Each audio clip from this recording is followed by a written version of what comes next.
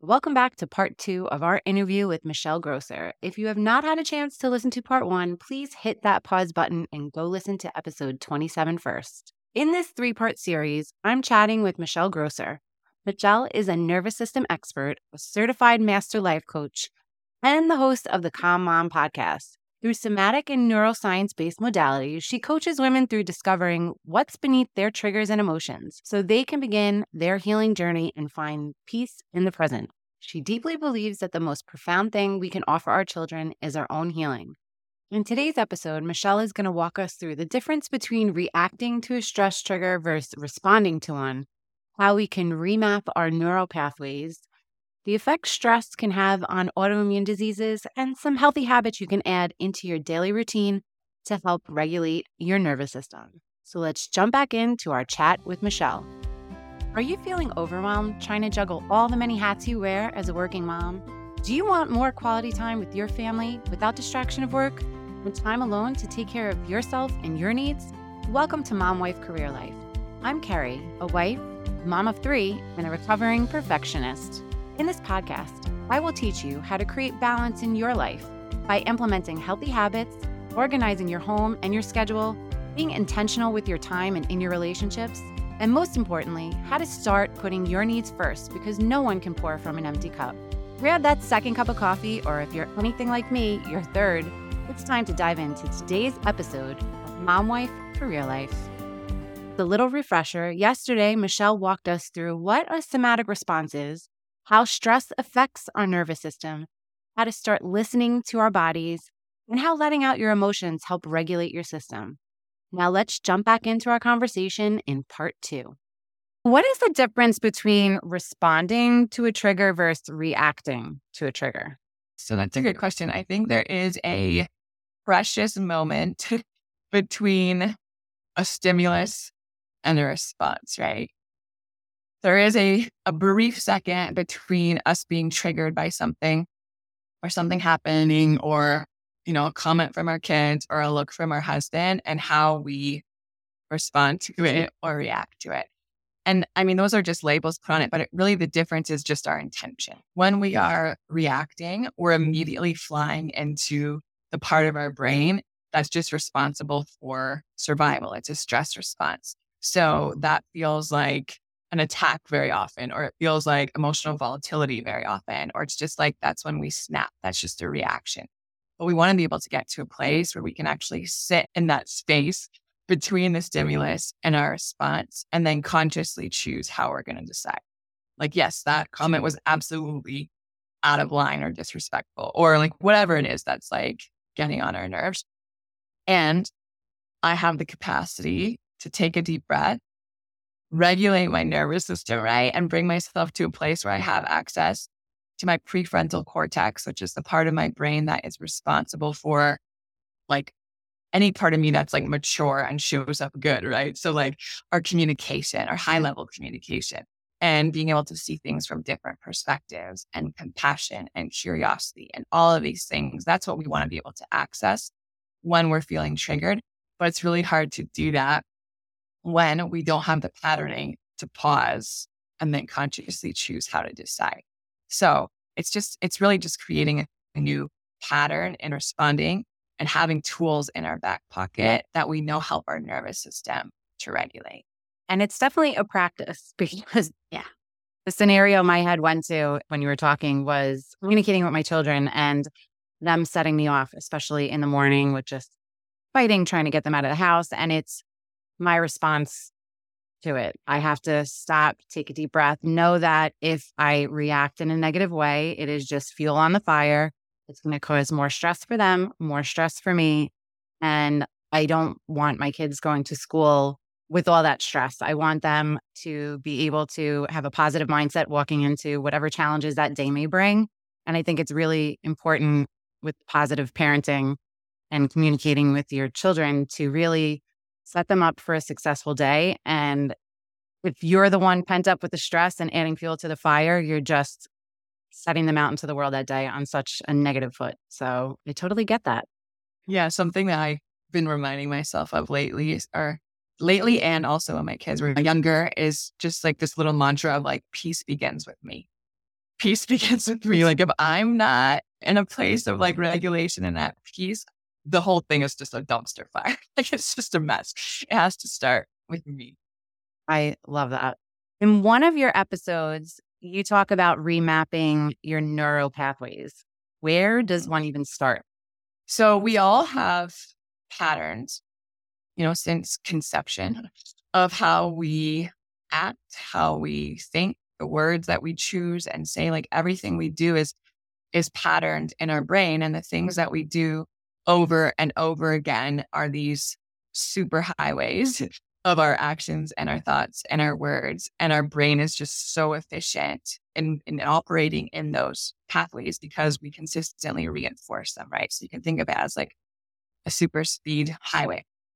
We all have things that we want to change. So like, where do we start? Well, I think we start in just growing an awareness of like things that aren't serving us any longer that we want to be doing differently. So I guess for me personally, something that I've been trying to rewire, and you can do this with anything, but I've made this commitment that I don't want to pick up my phone for the first hour of the day that I'm awake. Because I don't know, since I got a phone 20 years ago, I don't know when, I wake up, right? I keep it by my bed. I wake up and I look at it first thing in the morning and I check my podcast downloads. I check my email. I check my bank account. I check like all of these things that are not good for my nervous system to start the day, nor is like just that bright blue light in my face, right? So I'm making a decision that I'm not going to do that. But my neural pathway to pick up my phone, like the minute my eyes open and consciousness comes to my being, is such like a super speed highway. Like I can find it without my glasses. I know exactly where it is. I know how to turn it on. My finger goes like straight to the Instagram app or whatever app that I'm opening, right? Like I do it subconsciously because it's so patterned. So the first thing is I have to gain this awareness that there's something that I want to do differently. Change always starts with awareness. And then I have to make a conscious choice of what I'm going to replace that with. When I get that urge to grab my phone first thing in the morning, whatever pattern it is that you're wanting to move away from or new thing you want to introduce, whenever you feel the urge to walk in the old pattern, you have to consciously make the choice to do the new pattern. And the brain science is actually starting to show that when we have the awareness of walking in our old pattern, it like kind of unlocks the old pattern, right? And then the brain science is showing now that we have 4 hours, which is so interesting, to actually create a new neural pathway, i.e. to move in a different direction or to take the different action or to do the thing differently. And then that new neural pathway will start to be formed. Otherwise, if we don't actually take the action, like let's say we're like, I'm going to start working out every day. And then I realize I haven't worked out yet today. And that gets unlocked in my brain. If within the 4 hours, I don't take that new action, the old neural pathway actually gets stronger. Like it almost cements back even stronger because we've chosen that old neural pathway again, and it's made it even faster and even smoother for us. So when we make the decision to act differently, we actually operate and create a new neural pathway. But that new one doesn't look like a super speed highway. It looks more like, I don't know, a jungle with all of this like debris and vines and branches, and it's not easy to walk through. And that's why it's so hard for us. And we feel like we face so much resistance to like starting new habits or changing ways that we're doing things because we literally have a super speed highway in our brain of our old way. And now we're trying to like dredge through the jungle of this new neural pathway. But over time, as we consistently choose that new pattern, we start to make a new way, right? Like some of that branch starts to get cut away. And then all of a sudden we have like a dirt road there, even though it's like kind of muddy and we get stuck sometimes. And all of a sudden it's like a well-worn path. And then all of a sudden we create a new neural pathway, our new way of being. It takes like 60 to 90 days usually for our brain to actually be able to create this new neural pathway that's efficient. And then that old one, if we don't run in that old way of operating anymore, will actually start to atrophy. And that's how we can rewire our brain. But it requires first the awareness that there's something we want to do differently, and then taking the action consistently to actually do it differently as it becomes our new way of being. That's a really long answer for your question. That was an amazing answer. And it makes complete sense how you explained it. Because with any new habit, they say it always takes 60 to 90 days for it to become an actual habit, but you never hear the science behind it. But now when I'm trying to get a new habit in place, I'm going to picture that jungle and know that I just need to cut those vines and make that path, and it might actually stick. Just got to get out my mental machete. How does stress affect autoimmune diseases? I know there's so many people, and I suffer from an autoimmune disease. And hearing that you're able to holistically reduce symptoms means this can be a game changer for so many of my listeners. Yeah, I agree. So the thing about being dysregulated in our nervous system, there's three neural circuits, right? So there's our state where we just put the label that we're regulated. We're within that window of tolerance. Things are functioning from a place of calmness and presence. And then there's two dysregulated states. There's a state where we're kind of activated and anxious and irritable and edgy. And then there's the state where our body and our system has just been so overwhelmed that it decides to just shut down. And that's when we experience burnout or dissociation or disconnection or just like the blahs, right? Like we're so over it that we're just like shutting down. And the thing is that when we are dysregulated, it shows up in different ways. It shows up mentally and emotionally. So a lot of times when we think of being dysregulated, we just think of like screaming at someone or like our kids having a temper tantrum. And that's true. But signs of dysregulation are also like brain fog, procrastination, being chronically tired is a sign of being dysregulated, being like spacing out. Like when our kids are like, mom, and I'm like, what? Like I totally was not here for the last 20 seconds. That's a sign of dysregulation, anxiety. And there's also physical signs of dysregulation. So if you struggle with sleep, right? Insomnia, a lot of times that's rooted in dysregulation. Hormone issues are rooted in dysregulation. Gut issues are rooted in dysregulation. IBS and autoimmune conditions are rooted in a dysregulated nervous system. And the tie between our nervous system and our immune system, it's so tied, right? When our body experiences high level of stress, it goes into reaction mode to be able to respond to that. And that affects all of our systems. So it literally pushes resources and blood to our extremities and to our heart so that we're able to run or fight because it thinks that there's this real threat coming. And that moves resources away from our gut. So it affects our digestion. And then our immune system kicks into action, which causes a lot of inflammation. So the research is still really ongoing with a lot of this. But people who have, Hashimoto's or all these like lupus, a lot of different Graves' disease, a lot of different kinds of autoimmune conditions, find that when they really get to the source of nervous system healing and dealing with a lot of these traumas in their past and just things that they've experienced that have caused their body to be in a chronic stress response, that it changes the release of hormones in their body. It changes the way their immune system functions because it doesn't have to be on such high alert. We're able to repair from the burnout and the depletion, right, in our cells and in from a cellular level of everything that's being thrown at us. And it has an impact on every part of our being, including symptoms of autoimmune conditions. I think that can seriously be a life changer for so many people. I know myself, I have dermatographia, which is a skin-based autoimmune thing. And I've been looking for like different foods and different diets, but it never even occurred to me that it could just be stress on my body. So that's definitely a path. And that's why when I started listening to your podcast, those were the light bulbs that were going off in my head to say, you mean I don't have to feel like this all the time? I can do something because there's no pill you could take for what I have. So it's definitely a lot of work I'm going to be doing for myself. How do you nourish your brain and your nervous system? So there's a lot of habits and a lot of components that go into nervous system health.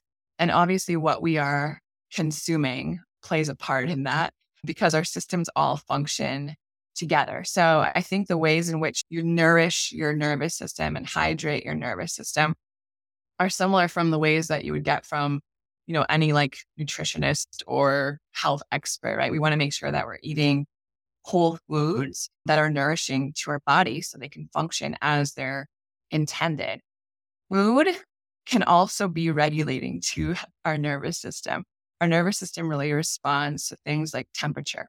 So if we are feeling really anxious and kind of wired, even having like soups or stews or things that are like warm for our body can actually be really soothing and regulating to our nervous system.